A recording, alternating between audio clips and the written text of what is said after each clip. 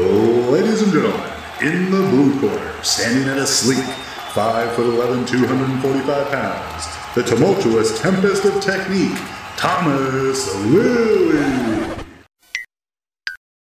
And in the red corner, at a curvaceous 5'11", 315 pounds, the jovial juggernaut of judgment, John Cheryl Sheridan. A meeting of the masters of mastication. Turn your attention as they delve deep into all things lifting and more. This is Peak Speak. Welcome back. Peak Speak is back on. Like what, 2 episodes in 2 weeks? That's got to be some kind of podcasting consistency record, just worldwide, surely. Killing it. Yeah, well, that's just how we roll. Killing it. But also, if you're concerned about not having frequent episodes and you haven't listened to our entire back catalogue from the start, please feel free to shut your mouth and go and listen to it. Because there's lots of really terrible episodes early on that'll make you realise how far we've come as people. So, maybe start there. It's pretty crazy. Pretty crazy how well it still does, and how many people tell me that they've found it recently and they've gone back and are listening through everything, like all the old episodes. Yeah, it's crazy. I continually forget because increasingly this is just like you and me hanging out for an hour once a month or whatever. And it's great and I have a great time and I have always loved that aspect of it. But I still consistently forget that people listen to it. Like we have this conversation, it exits my brain completely and then people bring it back up again. And it's like, oh yeah, that's right. We did speak about that in a way that people can go back and listen to until the end of time. Yeah. Or until we stop paying our hosting fees. Pretty much. Well, we're almost at 200 episodes. This will be 192, and we're just shy of 250,000 downloads. So it's done all right. Yeah, I'm not mad about that, given that we recorded, 4 or 5 episodes and then sat on them for like 12 months and did nothing with them. Exactly. Yeah, that was a classic Thomas and John combined powers. Well, it would still be like that if it weren't for Sam. Yeah, shout out Sam, the media guy, for actually having skills beyond being able to talk about powerlifting. Exactly. It's hard. I feel weird introducing the podcast without saying any scripted manscaped things. Maybe we start making our own sponsors. I definitely am getting bike pieces invoiced to the gym in a way of sponsoring myself as an athlete. So, I'm about that. What are you drinking? Looks like oats. Protein shake. Looks chunky. Look, you say oats, but they're actually Kingston biscuits crushed up into a protein shake because they taste better. I was going to say, much better than oats. It is oat milk, so technically you were right, but... Why oat milk? I've discovered not that long ago that going from a couple of cow's milk coffees a day to a couple of cow's milk coffees and 500 mils of milk in a shake really fucked me up. Okay. And so now I've just switched to oat milk because it just in general doesn't fuck me up in quite the same way. I go for this high protein almond milk. It is disgusting. Yeah, I hate the taste of almond milk. If you have it with anything but a protein shake. In a protein shake, makes it a little bit creamier, goes all right. But if you have it in coffee or on cereal, it's fucking gross. Yeah, that's what I like about the oat milk in coffee. It's actually quite tasty in most cases. And I like the barista oat milk, which is slightly thicker than regular oat milk, so it steams a bit better as well. But yeah, it's been a good enough switch. It does the job, and I don't feel like I'm going to shit myself 8 seconds after ingesting it, which is nice. Amazing. How's everything down there? How's things coming into the Christmas period? Silly good season? Man. It's been a fucking long year, and it just feels like I'm ready for a holiday. But we got one more comp to come. That's 2 weeks away? Yeah, a week and a half away. We've still got 65 people on the list for that, which is sick. What's that one? Just another novice comp for our end of year novice comp. We always do the first Sunday of December. And then we got our end of year Christmas testing party beer drinking fest the following week, and that's kind of the point at which I consider my year to be done, which like I said, I'm excited for. But otherwise life's ticking away pretty nicely. Do you take time off at Christmas? Yeah, last year was the first year I properly took time off, like actual time off. I say I'm taking time off and then just end up not having done enough work to actually take time off, and so I end up just having to work in and around it. Last year was the first time. Who'd have thought maybe being diagnosed with ADHD coincides with actually being organised enough to do the work that's required of me in a way that meant I could take a holiday.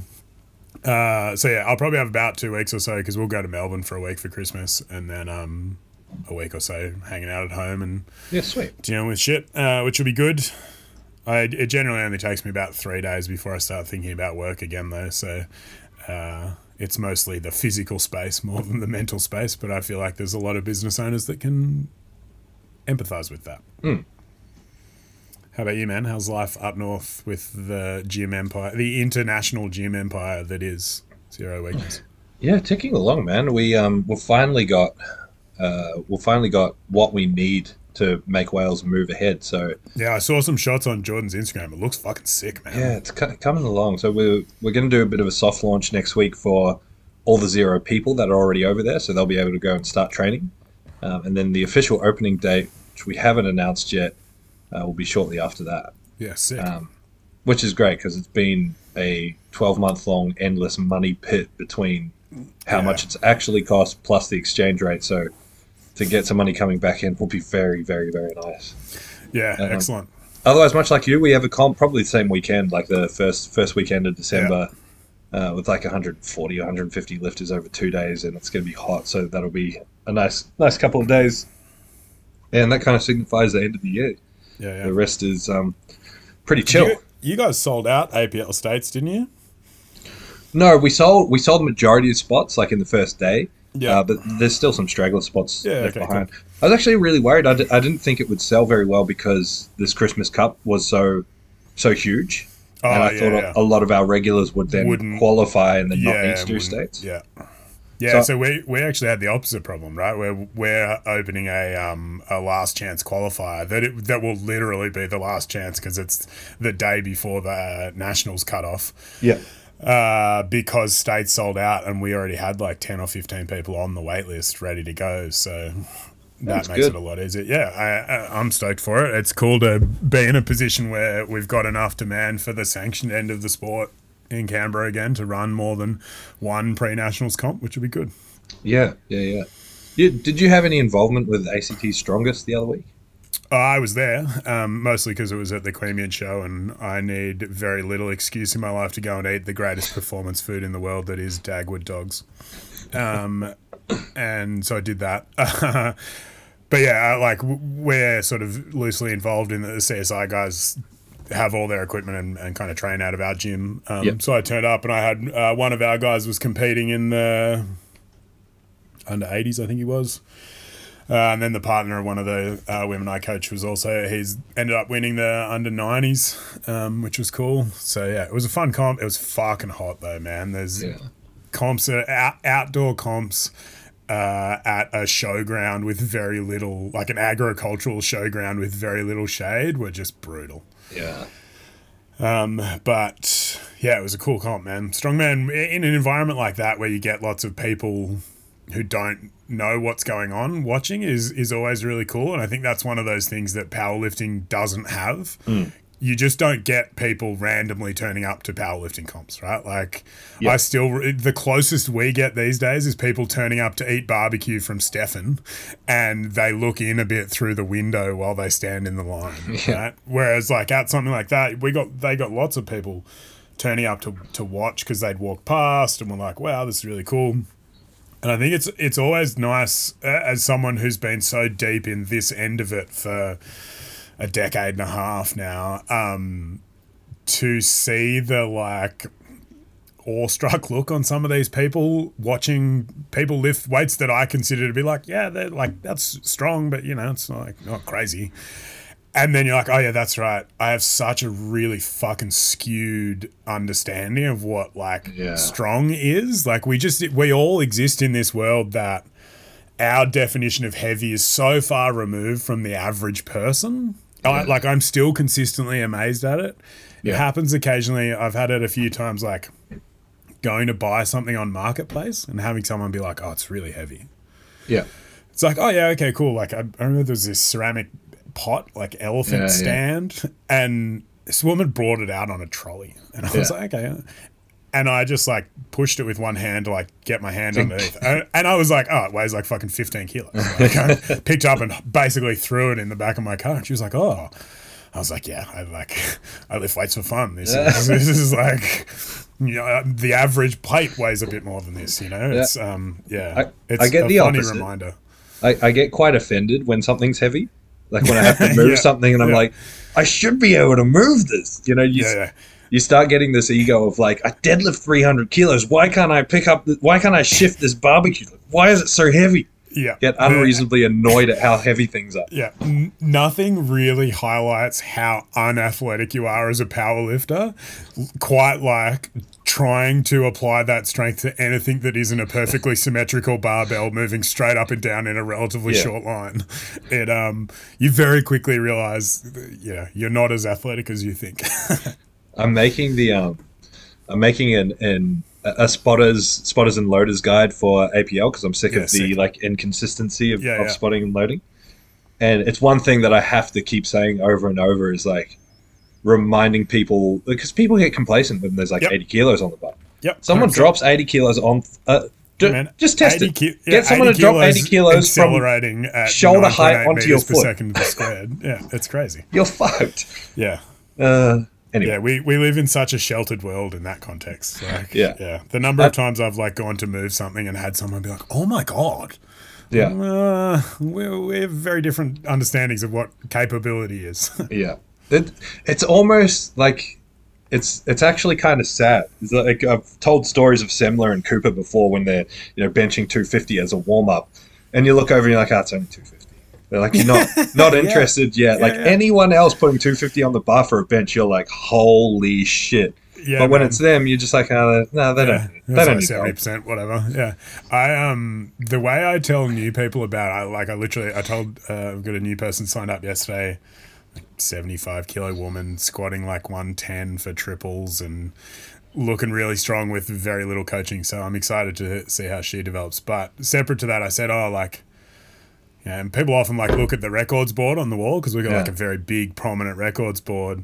People look at it and like, wow. I'm like, yeah, it's really important when you get into powerlifting that you maintain a core group of civilian friends because I'm yet to meet a powerlifter who got into powerlifting and was like, I am amazing. Yeah. Everyone gets into the sport and they're like, wow, I'm actually quite weak. And you're basically like very quickly, if you're at all self-aware, you'll realize you're going to be weak forever and you're never going to be a world-class powerlifter and you suck and there's lots of people stronger than you. But if you have that core group of civilian friends, every now and again, you're like, you know what? Yesterday I benched 100 kilos. And they're like, oh my God, 100 kilos. What? And you get that beautiful balance of the soul-crushing ego death that is realizing you are at best below middle of the pack versus the average person who barely can pick up a empty sandbag. And they're like, oh my God, you're amazing. So you just, keeps you even, I guess. No, it's what I signed up for, coaching all these freaks. Is that I can never, ever be impressed by my own lifting ever again. I can never be happy with it. I squatted 400 earlier this year, and then I've got 6 lifters that do it raw. Yeah, that's only because it wasn't 410, though. But, I'll get there. Yeah. Just a small fry at the moment. One day. All right, we should probably talk about something we're meant to be talking about. I don't know. We managed to turn that into 13 minutes of waffle that would have normally been waffle around ads. So I feel like, the people got their value out of it. It was productive. Yeah, exactly. It wasn't complete bullshit. No. And hopefully this next bit won't be either. No. So you've been thinking about technique. Technique, yeah. I've had a conversation a handful of times with a few different people over the last probably couple of months, I guess, where I've had people that I would consider to be like intermediate to intermediate advanced level lifters, like have been lifting for a couple of years, pretty solid in their technical skills, reasonably strong, who are really kind of holding themselves back a little bit with a paralysis by analysis approach to technique and technical skill development. Partly it's the idea of like the perfect rep, which I maintain is a construct, not necessarily an outcome. and that we're pursuing the construct rather than trying to get a perfect rep, because it very rarely is perfect for long. And I've had these people, like, had discussions with these people around, like, oh, I feel like my technique wasn't great here. And it's like, actually, no, that was a really solid squat. You're just trying to nitpick every little piece of it. And it's often the people who film all of their sets, which I'm all for, and I'm a huge proponent of filming stuff, but they're often the ones that are filming every set, like, basically from their warm-ups. They watch every set immediately after the conclusion of the set, and then they're trying to focus on something for the next set, right? They're picking something up they saw on the video and trying to improve it on the next set. And the way I've described this to people in an analogy is, imagining you've got a car with a dash cam in it, and then every night you go home and you watch your commute on dash cam, and you pick up, like, the apex of the corner that you missed, or that turn signal you didn't pay attention to. And then what you're trying to do every time you commute to and from work is pick up on those mistakes and correct them. And suddenly, not only does your drive become a far more stressful experience because you're, like, in it and hyper analyzing everything that's going on, you're also probably going to be worse at driving because you're so fixated on the potential errors that you're not allowing yourself the opportunity to just do the skill, which is kind of, I at least think, the gold standard of technique performance is you don't have to think at all. You just squat and your squat's really good, right? That subconscious competence that we want to develop in an athlete. And everyone can do it driving, because almost everyone I've met has driven home from work at some point and pulled up in their driveway and been like, holy shit, how did I get here? What happened?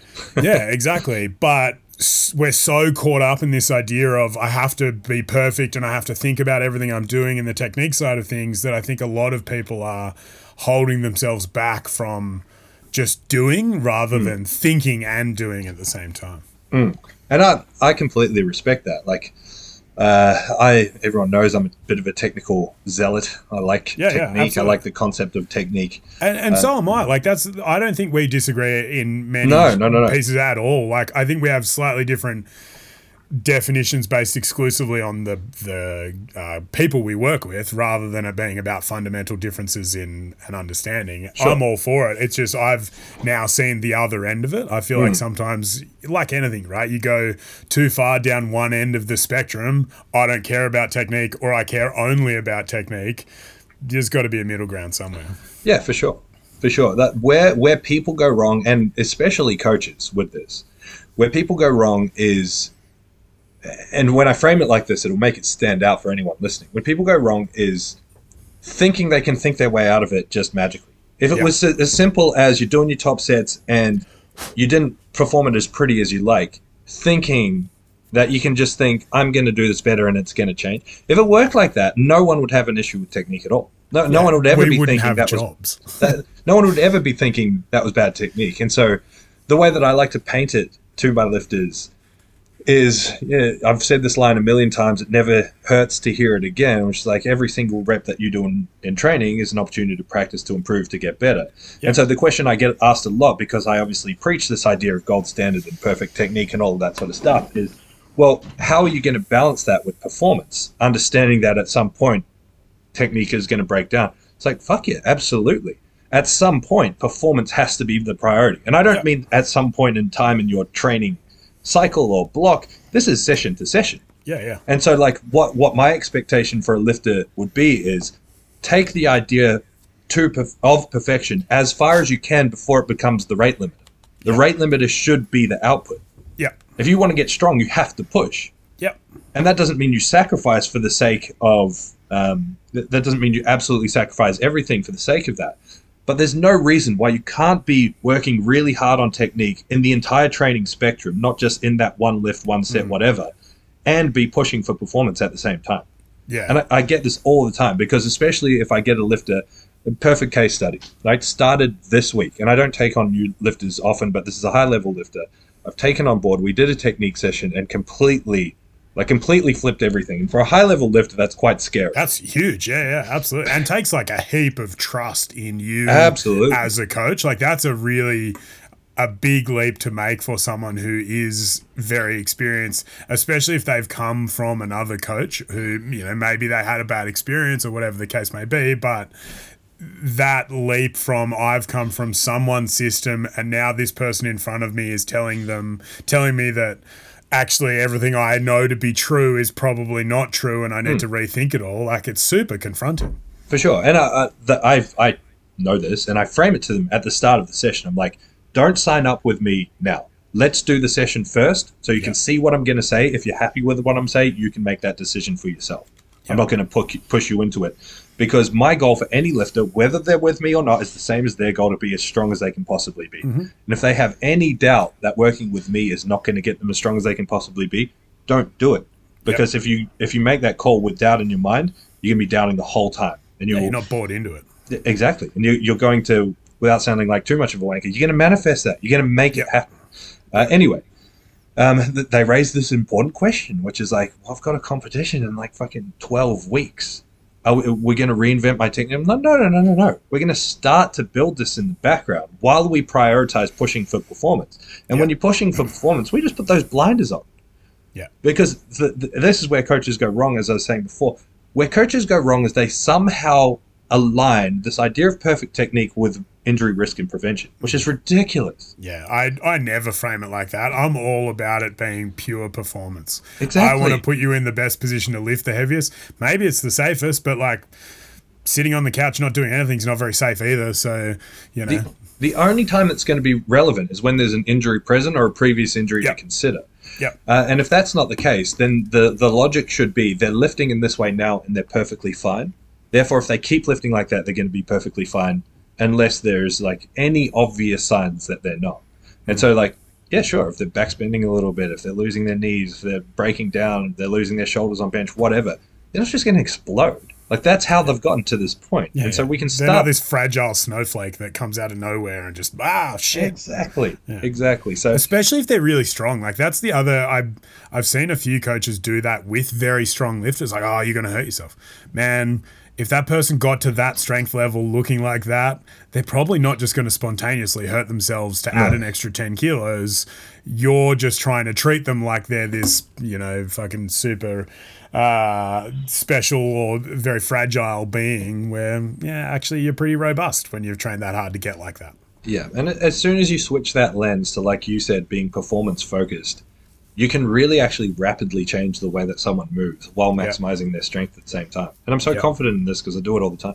Yeah, me too. And I often talk about, and like, again, I did it yesterday with someone who, same scenario, very strong. This person hasn't had a lot of formal coaching, but has gotten very strong.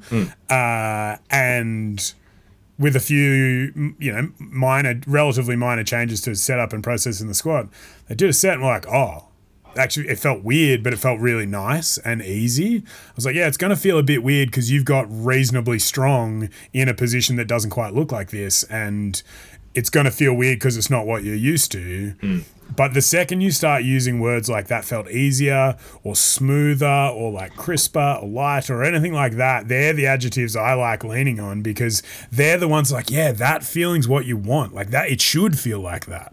That's the feeling you're trying to chase. And for some of the stronger people, sometimes it's a bit hard to reconcile that feeling of it's a bit odd because I'm not used to doing it like this. Yeah. And maybe feels like subjectively harder because I have to consciously think while I'm doing it. But objectively, it moves better and feels crisper and snappier and all of those sort of things that I associate with like good, fluid human movement. They're the ones I want to push towards because they're the ones that you can, like, they can feel straight away, right? It's that change in like, oh yeah, there it was. Then can you chase that? And how do we develop that? Yeah, it's crazy how much power you then wield as a coach in terms of how the lifter feels and responds based on how things feel.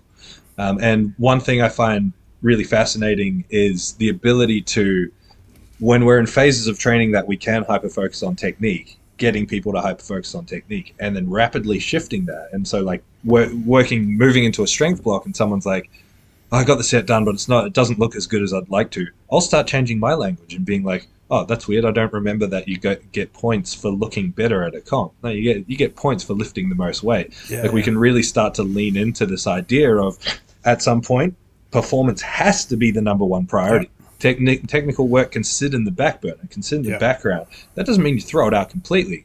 No. But it's about what do you prioritize at any stage in time. And again, if I'm to come back to what's the mistake that people make around this idea of technique, they get really, really fixated on what's going on at a singular point in time. They can't zoom out and see how training works over a year-long or a multi-year-long process and how we ebb and flow between certain aspects and qualities. Yeah, I have increasingly over the last 5 or 6 years really shifted the way I think about coaching in general to the assumption that everything is a skill first.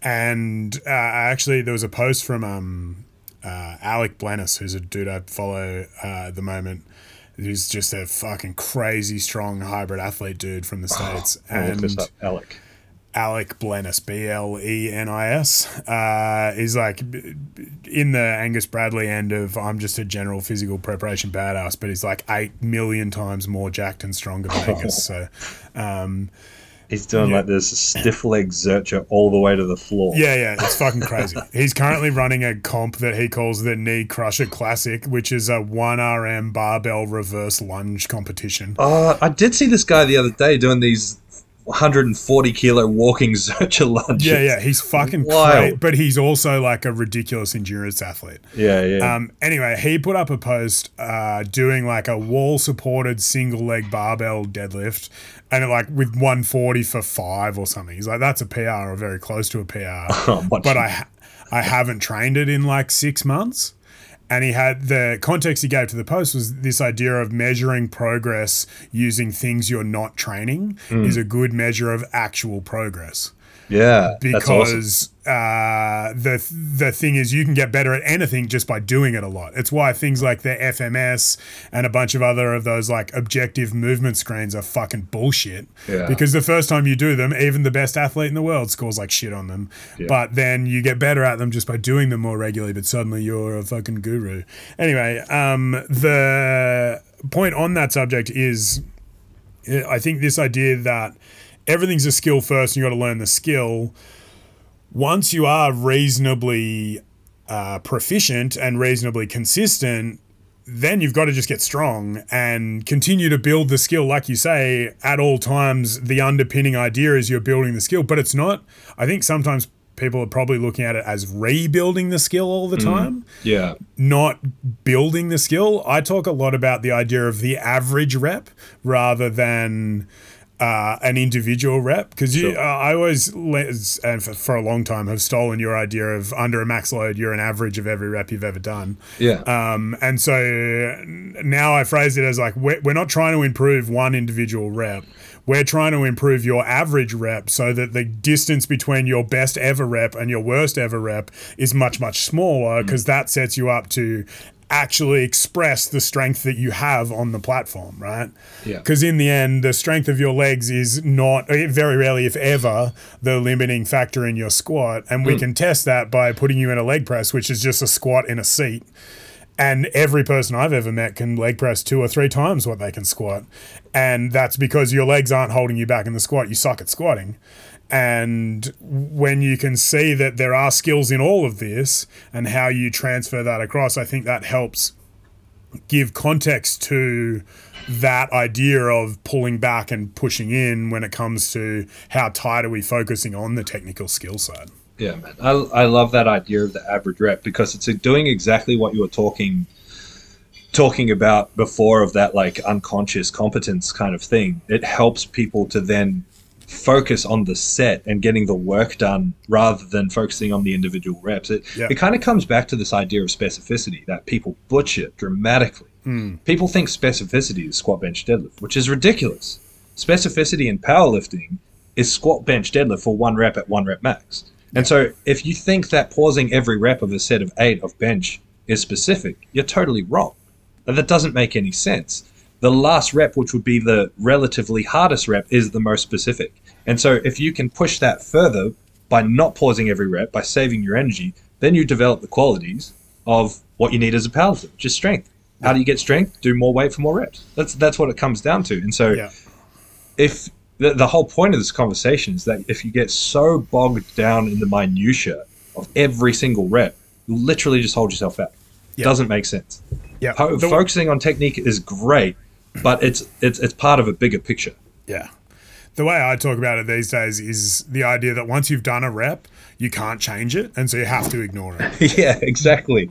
Because every person who I've had these discussions with is the sort of person that does a hard set of 3, and they all look minorly different because you can tell mentally they are trying something different on every rep instead of just doing 3 reps and being like, yeah, the second one wasn't as good as the first 2. What did I do differently? Okay, cool. I can assess that and then move on. You're practicing 1 rep at a time, right? You come back to that idea of specificity. You can have the specificity of the intent without the specificity of the exact environment, right? You can treat a set of 5 like 5 singles where you just don't put the bar back in the rack instead of a set of 5, right? And that's where I'm not saying I disagree with the bench thing, but most of my lifters I tell to pause everything, primarily because the people that don't just end up fucking it up on comp day because they forgot about it, right? And so it's less, I'm trading off, maybe a little bit of the optimal end of the strength pushing side in favor of, hey, get the fucking skill right so you can actually do it on comp day.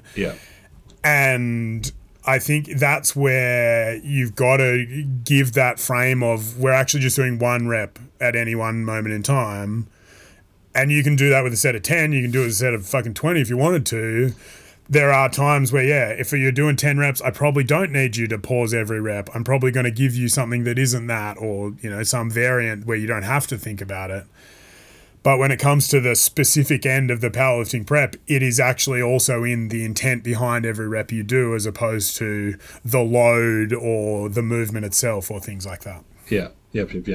I always like to refer to I don't coach him at the moment, but I coached him for many years. His name's Dale Longford. He's one of the best pound for pound lifters in the world and one of the top in the UK. He's got like a close to a 900 kilo total at under 90. Jesus. But when he does his deadlifts, he does the true reset. So he does a rep, he puts it down, he steps back, then he steps back in, and he does it again. That would be the most infuriating coaching feedback in the world.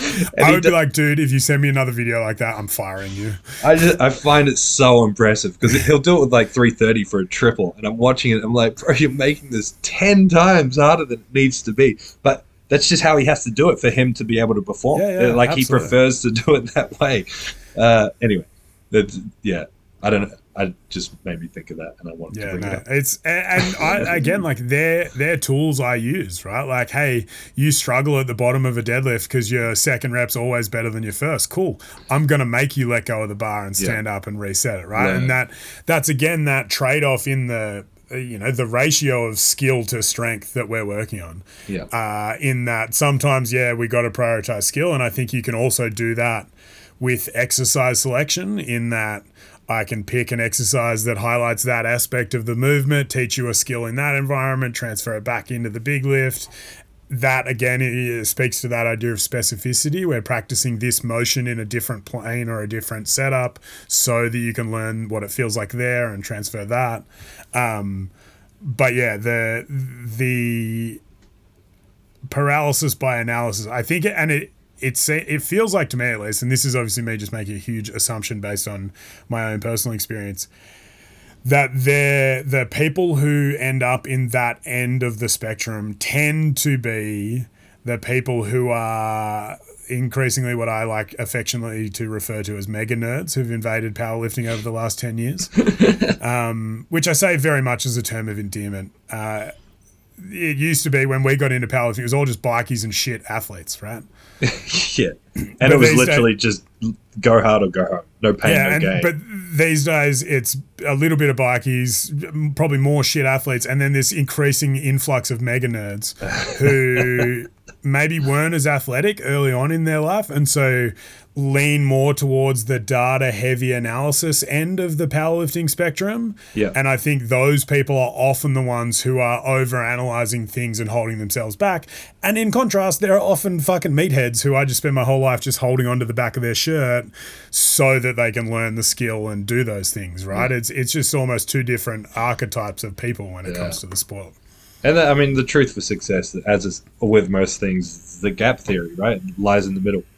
So it's a blend of both. You got to think about things, but you also got to train fucking hard if you want to get as strong as possible. Yeah, absolutely, man. That's where the discussion around things like RPE become really useful as well. Like, was that an 8 RPE, or did you say it was 8 because it said in the program you were supposed to do an 8? Yeah.